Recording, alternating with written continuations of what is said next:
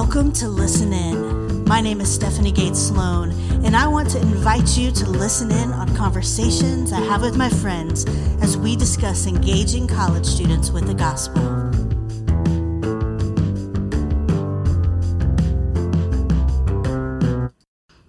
Scott, thank you so much for just being willing to sit down and have this conversation.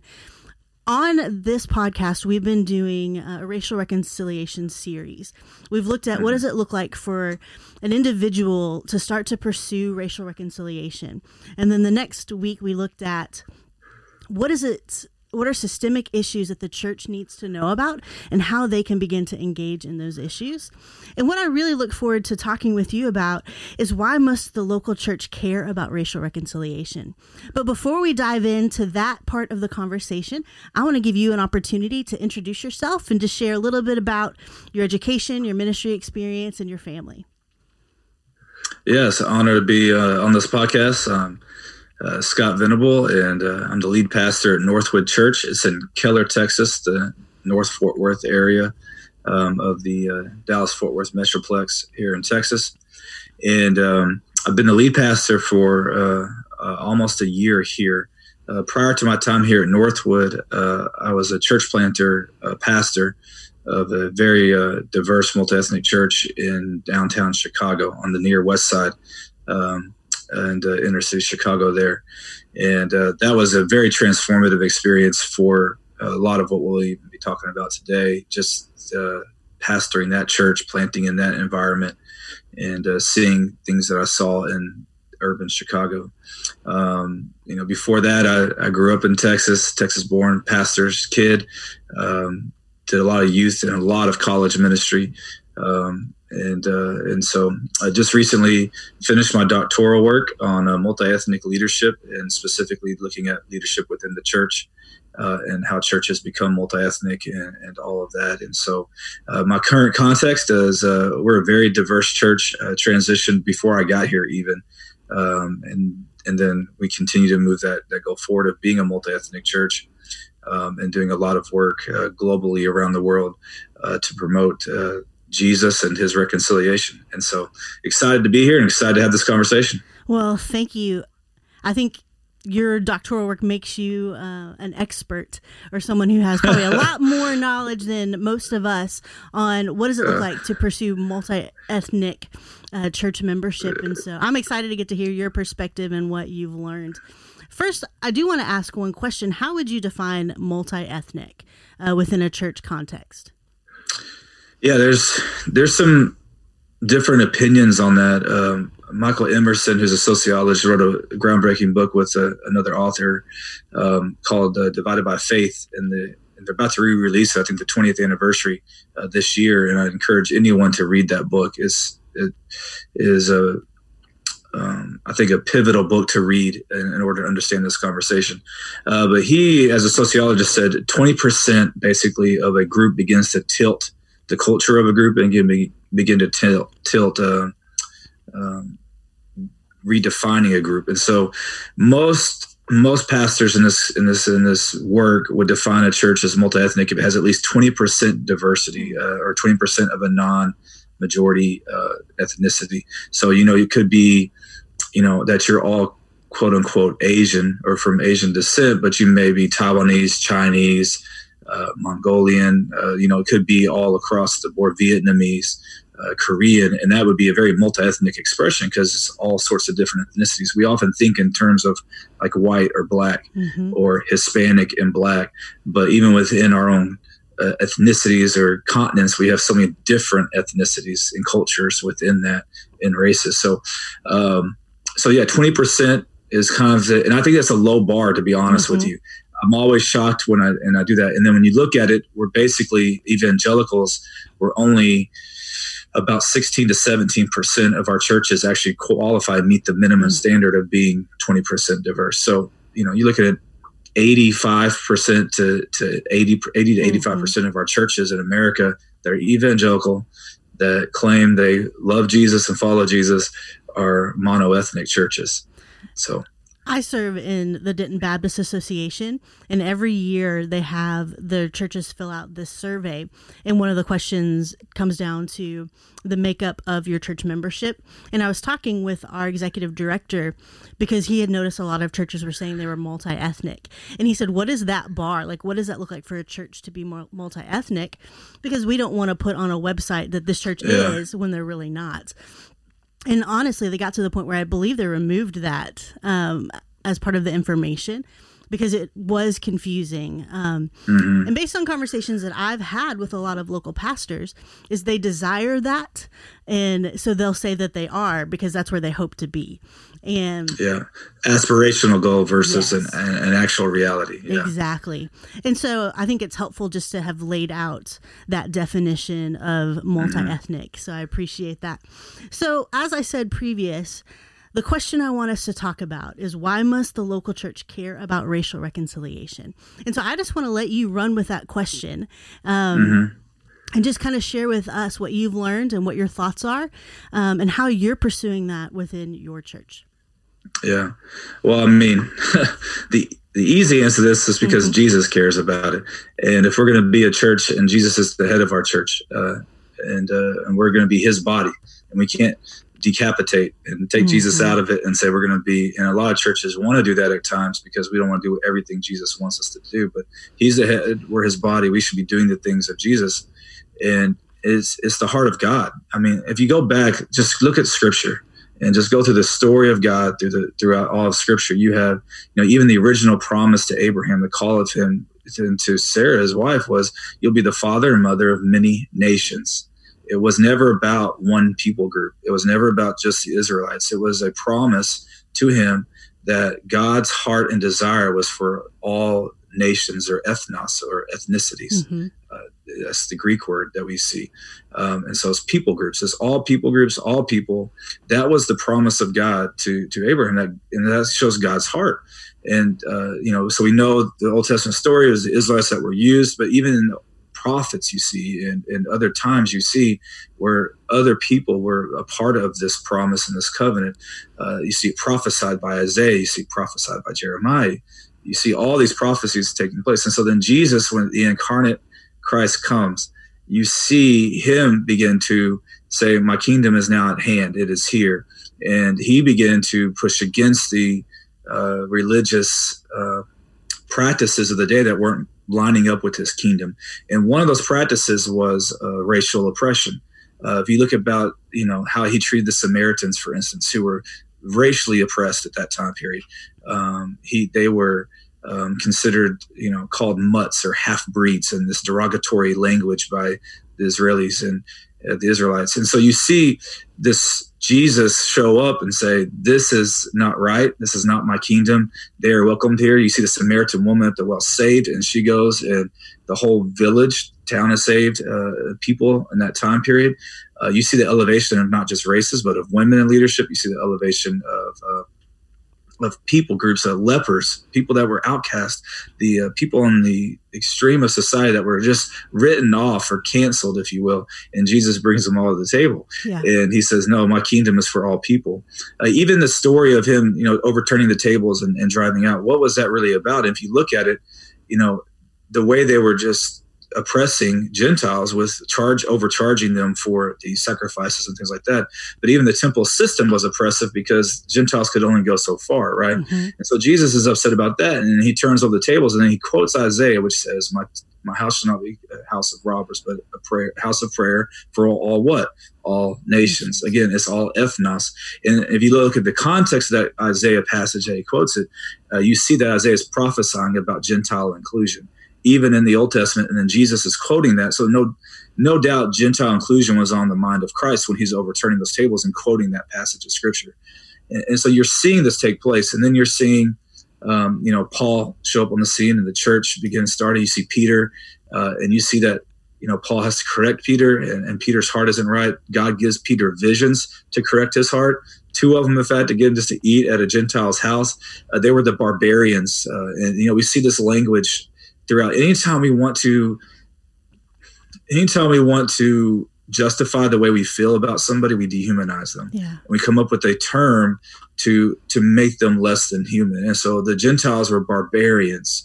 We've done it with Native Americans and call them savages. The Israelis do it with the Palestinians right now. They're all terrorists, or they're not. We make them not worthy. And we do that as humans with other ethnic groups or other races in order to make us superior, in order also to justify us not treating them as human. And that's exactly what Israel was doing with the Gentiles, and so the non-Jews. And God was correcting Peter, and he goes and eats at Cornelius' house, and Peter is realizing that what God has declared all things clean, all people, lepers, everybody are clean in the name of Jesus, and all are grafted into this covenant that he originally made with Abraham, that he is the father and Sarah is the mother of many nations, and that God is the one that is his house, that he is making this. And so you see the church begin to be multi-ethnic. And even on the day of Pentecost, that they're hearing, the tongues of fire, they're hearing it all in their own languages. There's so many ethnicities represented in cultures that day that they all got saved. So the church, even in Jerusalem, Judea, Samaria, the ends of the earth, they were given this. And you see the Ethiopian eunuch. So you're just seeing this throughout all of Scripture. And then what's really most important is that you see one church. You don't see a Jewish expression of the church and a Gentile expression of the church. That would have been the easier route. That would have been the easier way to go. In fact, we wouldn't even need the book of Galatians if it wasn't for that. Just throw that out of the canon or throw out the scriptures, because the book of Galatians is dealing with the fact that the Jews were trying to put their preferences of how they worship on as bondage on top of the Gentiles, and Paul's writing to correct that and saying, no, what we need to focus on what is really important, what is the requirement to follow Jesus, those types of things. And we need to put aside our religious preferences, our preferences of how we prefer to worship, in order for the unity of God, the unity of the church, to become one. And so you see them working hard for that and pushing for that. And so when you look at the modern church in America, how in line are we with that if 80 to 85% of us are still monoethnic? And the majority that's separated based off of race, based off of ethnicity, and based off of really worship preferences, based off cultures and things like that. And so you're seeing that we're pretty far from the heart of God in our current context. And then in order for that to take place, though, what has to happen? Racial reconciliation. Yes. The same thing that happened with Peter and Cornelius, the same thing that happened between Peter and Paul, when Paul said, Peter, you're out of line with the gospel, and he corrects him. The same thing that had to happen in the early church is what has to happen today, and it's racial reconciliation, and we know that Jesus is the one that does that. And we're challenged with that as a church in America. And I think also we're falling pretty short of that as a church in America. We have a couple of responses we usually try to do. One of them is we try to hide our head in the sand and pretend it's not happening. And can we just move on and check out of this? And that's been the MO of a lot of evangelicals. The other one is to dig deep into our trenches and fight for our preferences or our racism or whatever, our racial bias, whatever we have, and to dismiss it and say, no, it's not true. It's not even happening. You're race baiting. It's all of this stuff that's not right. That's not accurate. Or the other one is to actually do the work. Yeah. And the dismissal one is where I fear that we're going as a culture on both sides of this, by the way, and we can talk about it a little bit later, but the cancel outrage culture is not a reconciling culture. And the church needs to be leading the way in this. And because we're either digging our heels in or we're hiding our head in the sand, we're not leading in this conversation where we actually have a third way of doing this. It's the biblical reconciling way. It's the Jesus way. But because we're absent from this conversation largely, we're not able to lead the conversation or lead the movement in the way that it should be going. So you mentioned that third way requires us to do the work. And how would you talk to a pastor if this was they're in the beginning saying, we want to pursue this, we want to pursue reconciliation? What would it be that you would say, this is how you start to do the work? Yeah, that's great. First, it's going to be a lot of prayer as a pastor, because I'm not going to lie and say it's an easy transition. I mean, this is the divisive issue of our culture and churches. But if we're going to be honest, I know last week the person you had on was talking about systemic racism, but there's also systemic racism in the church that we, and pastors, we can tear that down for sure. and need to tear that down. That's what Jesus was trying to do with overturn the tables and other things to try to say we need to. And part of that is going to be, promoting a diverse staff and a diverse environment and diverse leadership within the church. But I will caution a little bit. I think some of the tendency is just I need to go hire somebody who have a different ethnicity.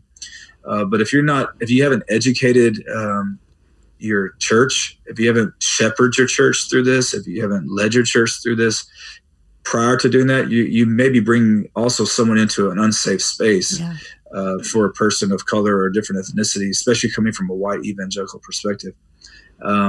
So there needs to be somewhat of a shepherding and an education of the congregation to prepare them for this, to go through the Bible just like I just did and take some time to look at, like, this is not political.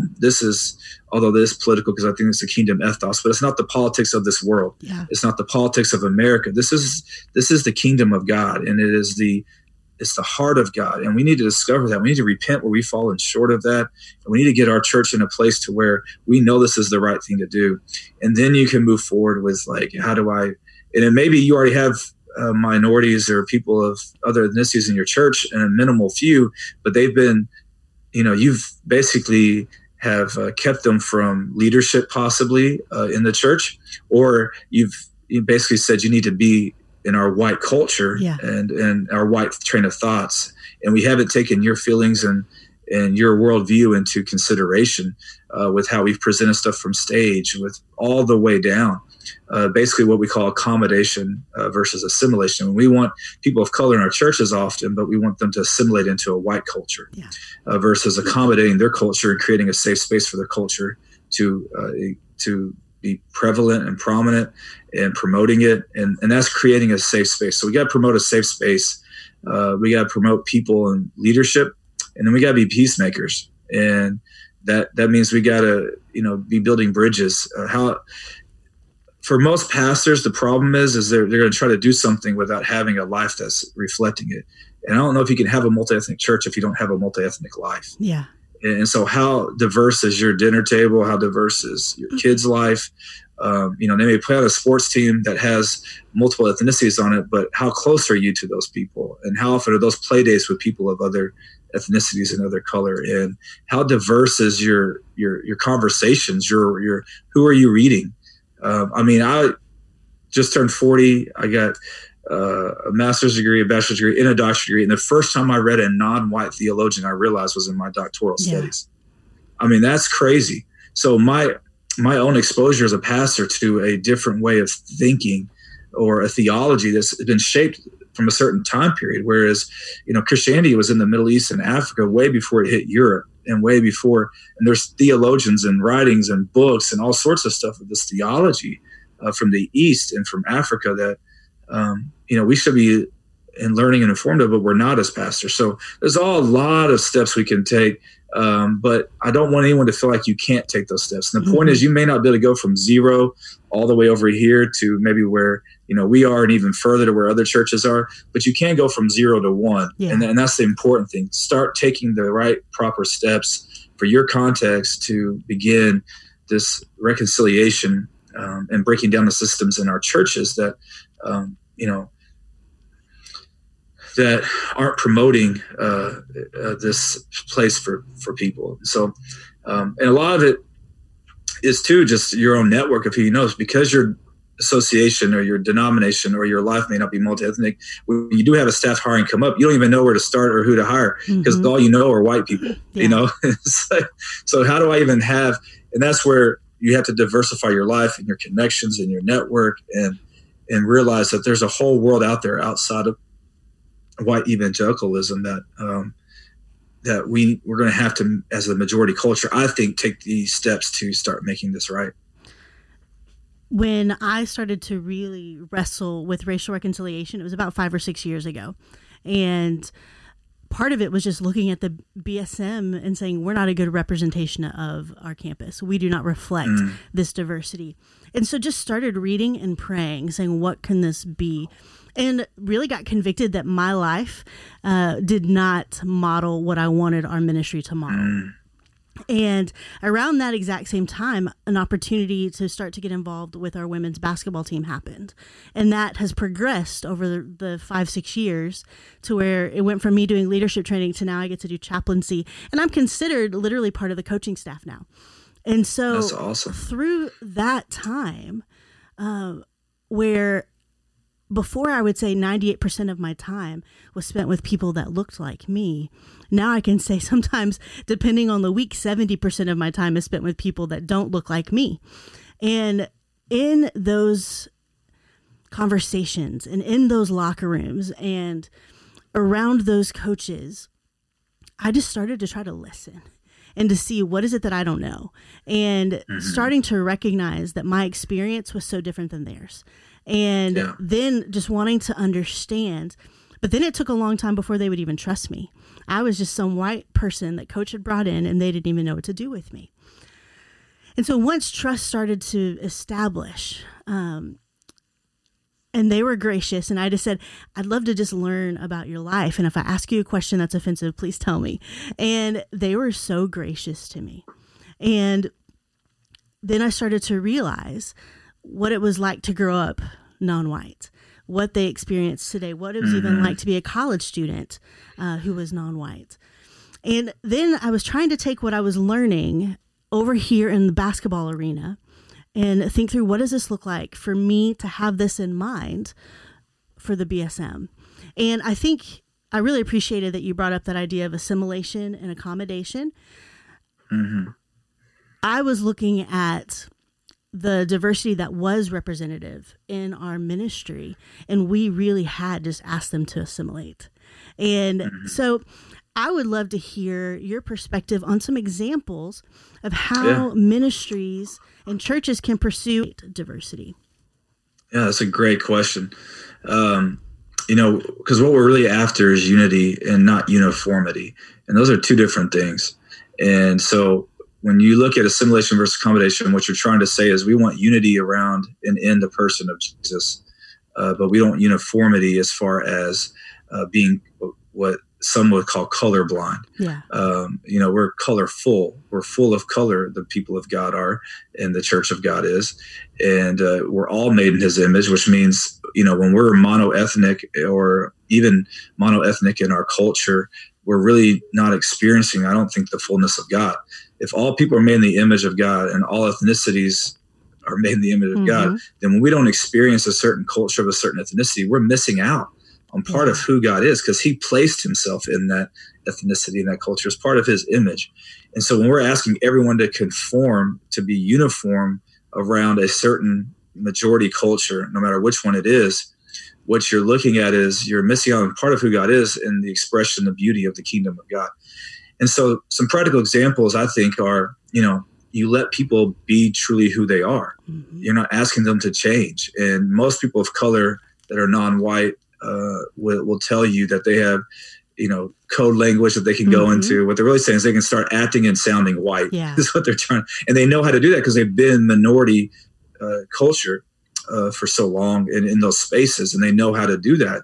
But we don't want them to do that. We want to break down that barrier and say, no, just be who you are, who God created you to be. So a lot of it's going to be centered around some church traditions and preferences. And I think for a multi-ethnic church to work and go to unity, not uniformity, all of us come to the table, and all of us also sacrifice something coming to the table. Because we can't all have it our way all the time, right? And so, so whether it's music, right? We don't think through the lens of how do different cultures prefer to worship and what is representative of their cultures. And so music is a huge one. It's a beautiful language.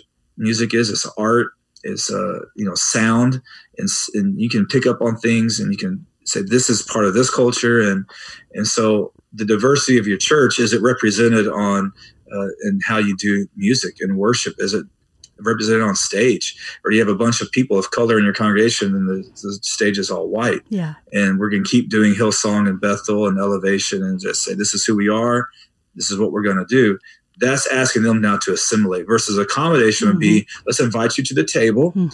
Now, who do you listen to? And how do you prefer to worship? What is how would you play this song if you were to play this song? and let them have creative input, and then say maybe we could write something together, which is what's happened recently with like Maverick City Music. For those in the church, if you're looking for a really modern multi-ethnic experience, it's basically a bunch of creatives came together and created a multi-ethnic sound. It's got roots of gospel in it as well as modern worship music, and it's just a beautiful thing.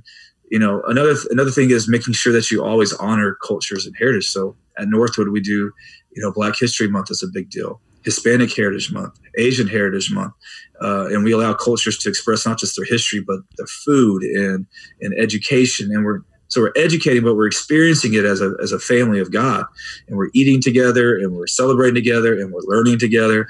And it's not just a token idea. But it's led by people of color that this is important to us. And so we're allowing space for that, and allow is even the wrong word. We're encouraging space for that.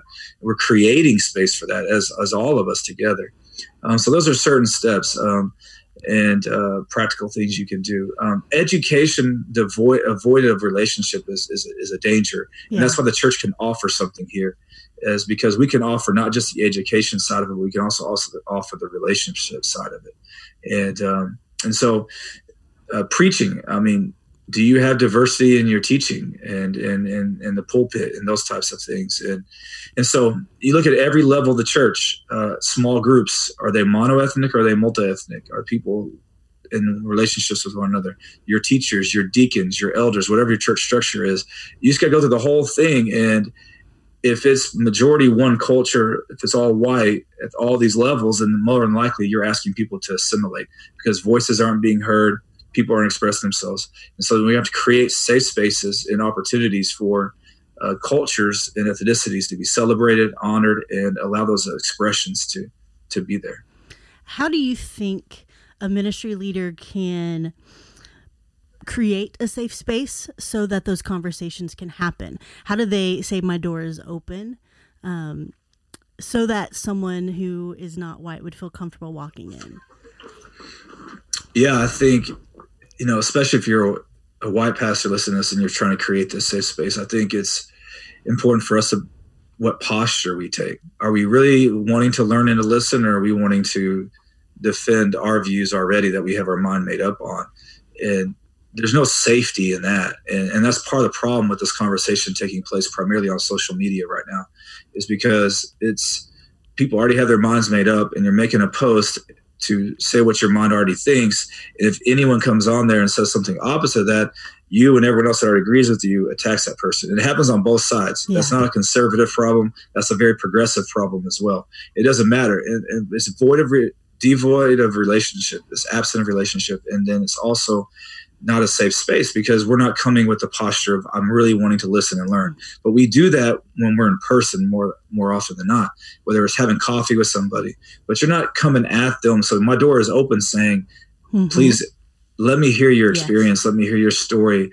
Let me hear how you view this. How do you view this police shooting versus how I view this one? Mm-hmm. How do you view the political climate and election cycle, which, by the way, the white evangelical tie to conservatism also is something that has to die for a multi-ethnic church, because it's not that you can't vote Republican if you want to do that. I don't care if you do that or not.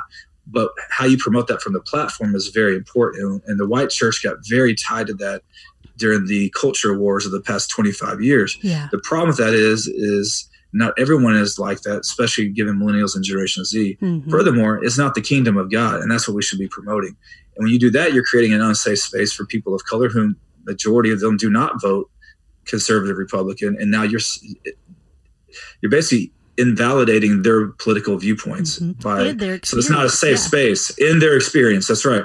And so that's why, at Northwood, we promote Jesus' way, his kingdom. It has an ethos, it has a politic, and it's his third way. And we will stand up against policies. But we don't tell people how they should vote, because that's between them and God. And I empathize with anybody that can vote either way for whatever reason they have, as long as we'll also stand together and call out all the injustices and all the things that go against the kingdom of God on all sides. So that's a part of creating that safe space. So I think we just have to be a posture of listening, humble, and willing to learn, and then willing to implement what we do learn, and promoting that safe space, that other people then see that we're legitimately saying this is not just an aspirational thing, but it's actually happening. And I think that's where we got to move from. I don't think there's very many pastors anymore. I know there's some, but not very many that say this. No, we shouldn't be multi-ethnic. I think we're starting to see the trend turn. We had the early years, the stages, and now we've had early adopters. I think we're moving into more of a mainstream now. If you're looking at the bell curve, I think we're moving in more to a mainstream area and time period.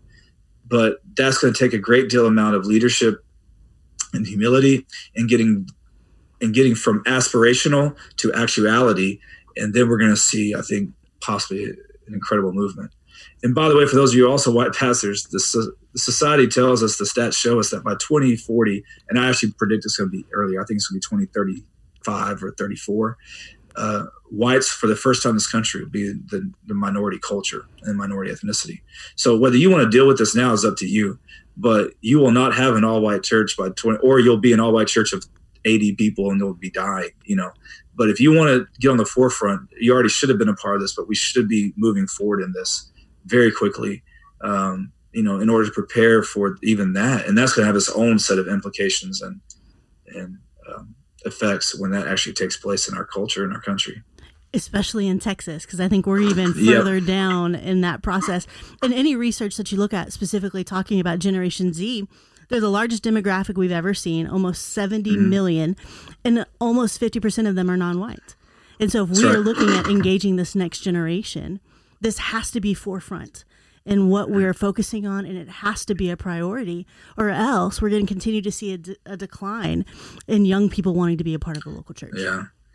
And that's actually a separate issue, or not a separate issue, it's same side of a different side of the same coin, but how do we pass on the story of God to the next generation has been the issue with the people of God since the beginning of time. You see it in the Old Testament when they didn't do their job and they didn't pass on, the next generation was wandering in the wilderness, right? It didn't matter. And this is the chance for us to pass down the story of God's faithfulness and his story to the next generation.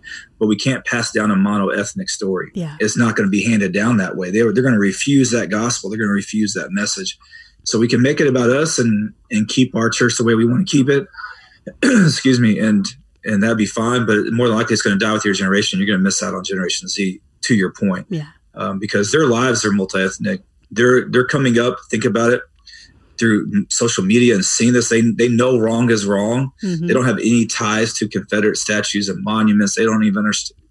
That's so foreign to them why you would even be opposed to that. Yeah. And so all these things that are happening right now, so to see the church standing against those things coming down to them is like, well, there's no way Jesus, like that's their mindset and worldview. Exactly. So we're not even, we're going to create a huge gap. If you thought the millennial gap was huge, the generation gap is going to be even bigger.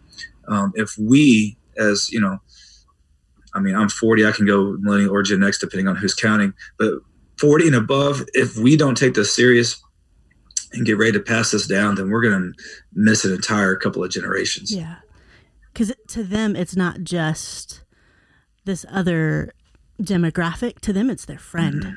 And I think we have to be able to. It's their spouses. Exactly. Like the multi-ethnic families are coming. I mean, it's everything to them. It's their tribe.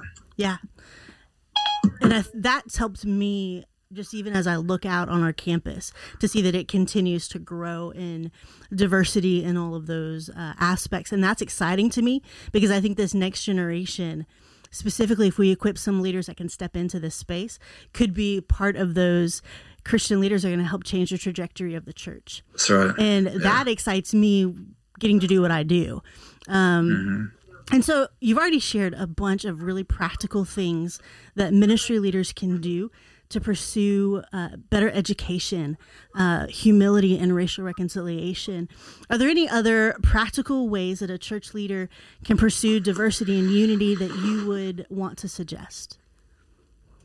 Yeah, I think another one that is key if you're a pastor leader is do you have other pastor leaders that are different ethnicities to you that you are in a relationship with that are speaking into your life? Not one that you're speaking into, but one that's speaking into you.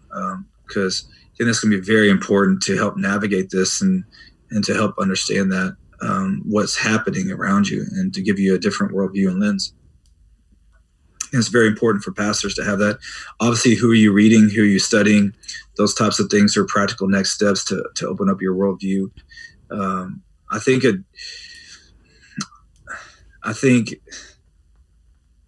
deep dive into the theology of the multi-ethnic church is going to be important. And there's some great books out there. One of the older ones, but it's the Building a Healthy Multi-Ethnic Church by Mark DeMoss. He lays out 7 kind of signs of a healthy it's a great book to read. There's been so many written. This space, if you look at it compared to even 10 years ago, the space of what's being written on racial reconciliation, you have everyone from Eric Mason, you got Reformed guys like him with the woke church, all the way to, egalitarian people. You got all across the board. So whatever your theological position is, you can find someone like you that's still speaking on this subject. It's not bound by that. So it's to broaden your horizons on who you're reading. And I would say here's the other thing I think that we've kind of bought into as pastor leaders, it's a very practical step that we need to take, is we can't buy into this. If I disagree with 5% of what you say, then the other 95%, I'm going to write it off. Yeah. That's what our culture is doing. And so you may find someone you disagree with on their view of women in the church, but you don't then write off their entire theology because that one disagreement, right? But we've done that in our cult. We are cancel outrage culture. And we can't do that and you can't alienate anyone and be a bridge builder. Yeah. And we have to humanize everyone and bring everyone to the table, even those we disagree with, and still learn the truth from them that is still true that they are saying, if they are saying any truth. And so we're going to have to get past that and not be so tribalized and polarized. If you're only, because you may be thinking, well, then I can't read that person because that's going to, and all the words out there, neo-Marxism to critical race theory to all these things. And even if those things were true about some of these authors or some of these people, there's still a lot of truth that they're speaking that we can't just dismiss and throw it out there, even if you have a problem with those things, right? I've even been called a Marxist before. I even study Marxism enough to even know what they're accusing me of. I'm teasing, I do. But that to say that we can't be even worried about that. And then the other thing too is a practical step is prepare your soul for the cost. Yeah. And with every courageous step, you will lose people, but what you gain in the kingdom of God and then what you'll gain in people is going to be, I wish I could tell you that Northwood as a church, we didn't pay a price for the steps we've taken, but we're probably half the size we were 10 years ago. But we were 95% white, and now we're only about 60 to 62% white. So what we gained in who we are as a church, setting ourselves to our current culture and to Generation Z and millennials, or a young church with young families. We are a brand new church, really, and it's worth all the cost in the world. But you do have to count that cost, and are you willing to take those steps? If you think speaking out of Facebook's going to get you, those same people are in your church, so they're going to leave you. If they're going to dislike your comment or go at you on Facebook, they'll probably leave your church too, but that's okay. You have to be willing to be like that. Jesus was okay with that, so we should be too. He said a lot of hard truths, and a lot of people turned their head, John chapter 6, and walked away and said, who can follow this teaching? It's too hard. Well, who's going to follow this teaching of biblical reconciliation, multi-ethnic church? And not everyone's going to be able to come with us, and we're going to have to be okay with that. But it's God's going to be very happy with that. He's going to be very happy with his church doing that. And so I think educating yourself, relational. So education is a piece, practical. Relational is a piece. And then preparing your soul and anchored in Jesus. Your identity is found in him, has to be it as a leader. Because if you're going to do the third way of Jesus, barely anyone's ever going to be happy with you because they want to put Jesus into their tribal box. Yeah. But you're doing this way. You're not going to be, listen, one of the greatest stories on this actually is Zacchaeus. And, people that are, a little bit more liberal and moderate, like the Zacchaeus part where he restores, 4 times the fold of what he had stolen from people, back to them. A word for that in a very politically charged word is reparations. Yeah. But that's basically what happened. I call it biblical justice or biblical restoration. But what he did is he took what he had stolen and then restored even more. Because why? Well, because he had a transformed heart in Christ. But if you look at the first part of the story, this is what's really important, is Jesus still invited the oppressor to his table. He said, I'm going to your house today. He didn't say you're a racist. He didn't say you're a tax collector. You're not, go educate yourself first. Go read all this stuff. Get out of here. Yeah. You're not worthy of my presence. He said, no, I'm coming to your house today and I'm going to sit at your table. And that coming to the table with the oppressor changed his life. And then he brought even more justice to the oppressed by even restoring more. And if we don't have that entire process, we don't have biblical reconciliation. And this third way of Jesus. And so as a leader, a lot of people will get mad at you for not canceling somebody out because of something they said or did. But Jesus never did that. They were never too far gone. And then but the fact that you're opening it up to people that have different tendencies, the people that are like, no, what are you doing? You're going to get it from both sides. And so as a leader, you really got to be anchored in Jesus. Your identity is found in him, and that with confidence you're doing things his way. And that's why it helps to have other pastors and other diverse leaders around to help you that are further along in the process that can help you move from a 0 to a 1, a 1 to a 2. I got people in my life that are African-American, Latino, that are helping me go from, a 6 to a 7 or wherever I'm at. We need people further along than us to help us move along. And those are some practical things. I think it's super helpful just to be able to say, okay, here's where we are. And here are just some little things that we can start already to pursue. When I really first started wrestling with this, as the director, I can decide what we do in staff meeting. And so I started handing out books. And I was like, we're going to be reading these things. And at that point, the staff that I had was predominantly white. We had one who was Latino. And as we were reading these books, one of which that was really helpful, there was some liberation theology that was coming up. And I saw my staff almost like, I don't want to read this. This is wrong. And so even in those moments of being able to say, okay, you may not agree with this part of the theology or this part of this book, but let's even take it a step further and say, why do you think liberation theology exists?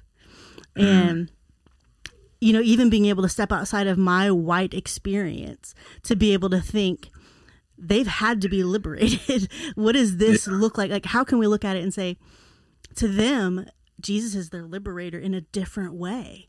And I think as I was even wrestling through reading authors that I had never read before that were saying things in ways I'd never heard it before, it forced me to wrestle with some of those issues and terminology, and to even say, before I write this off, where did it come from? And what is that understanding? It's the same thing as when we read the Bible. We don't want to just put it into my context. Like, I want to understand what was happening there. And from that perspective, liberation theology didn't seem to me as something that I just needed to push out the door. Instead, it was, I'm getting to understand the pain and the wounds that have been experienced by someone other than me. And so I appreciate just you even saying, just because there's 5% you might not like, that doesn't mean we disregard the 95.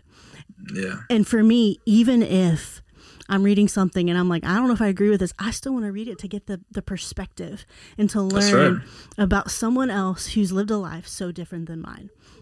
And so I appreciate your helpful perspective and leadership and even the practical steps that you've offered. So before we wrap up, I just want to give you one more chance. Is there anything that you're like, oh, I wish I would have said that? Or here's one more thing she didn't ask me about that you would want to make sure you say? I would just say a word of caution for a white leader is the issue of what you just said and what we've been talking about with unity and uniformity, accommodation, assimilation. If we're not careful, what we can do is actually further systemic racism in the church as white leaders by trying to be multi-ethnic without allowing and creating safe spaces in different cultures. And that's a critique from people of color that have been a part of multi-ethnic churches. And that's why it's really important we go to another level with that, because do the hard work is what I'm really saying and do the hard work of submitting to people of color in your life and allowing cultures to express themselves. Because if not, I mean, there's a reason there was a black church created in the first place, right? Yeah. Because of white, racism and what we did to slavery. And, we made the slaves come to church, and then eventually we didn't, they had to sit in a certain state, and then eventually they were gone. They had their own churches and their own. So it can look like colonialism in a way if we're trying to get black people or brown people or Asians back into our churches, but to become white, that's a form of colonialism that's very dangerous. So it's just a word of caution that I would encourage you to do this work, but I would encourage you to do the hard work and do the work that is required to actually make this the beautiful expression of God's church, and to put that work in to make sure that you're doing it the right way and doing it God's way. And then we'll see, I have a lot of hope, and I really believe this could be our greatest apologetic to an unbelieving world that can't figure this issue out. Yeah. But if the church was able to beautifully display the unity in Christ without the uniformity, but allowing the expressions of cultures, and this show what the Jewish and Gentile church was able to show in the early church. If we're able to show that, it could be our greatest apologetic during an unbelieving time where more and more people are leaving the church, and I have a lot of hope for it. So that's it. That gives a lot of hope, and that's encouraging to me, and I really appreciate just your time and your perspective, and I appreciate your church. I've read Globalization by our founding pastor, Bob. Yes. And then, I've checked out your church online, and my husband and I want to come and visit just to get to experience that. And so you're welcome anytime. I appreciate that. But thank you. It's been fun to get to watch your ministry from when you were here in Denton, off to Chicago, and then back to Texas, just from afar. Yeah. And just to see how the Lord has used you and grown you, and now is putting you in a position that I think for such a time as this. I mean, we look at what's happening in our world as ministry leaders. We have to step into this space. We don't have an option, especially with what is going on around us today. And so thank you for doing the hard work and for leading out in the DFW area. I just appreciate how you are submitting to the Lord's call here to pursue reconciliation. So thank you for your time and for all that you shared. I really appreciate you. Yeah, it's my honor to be a part. Thanks.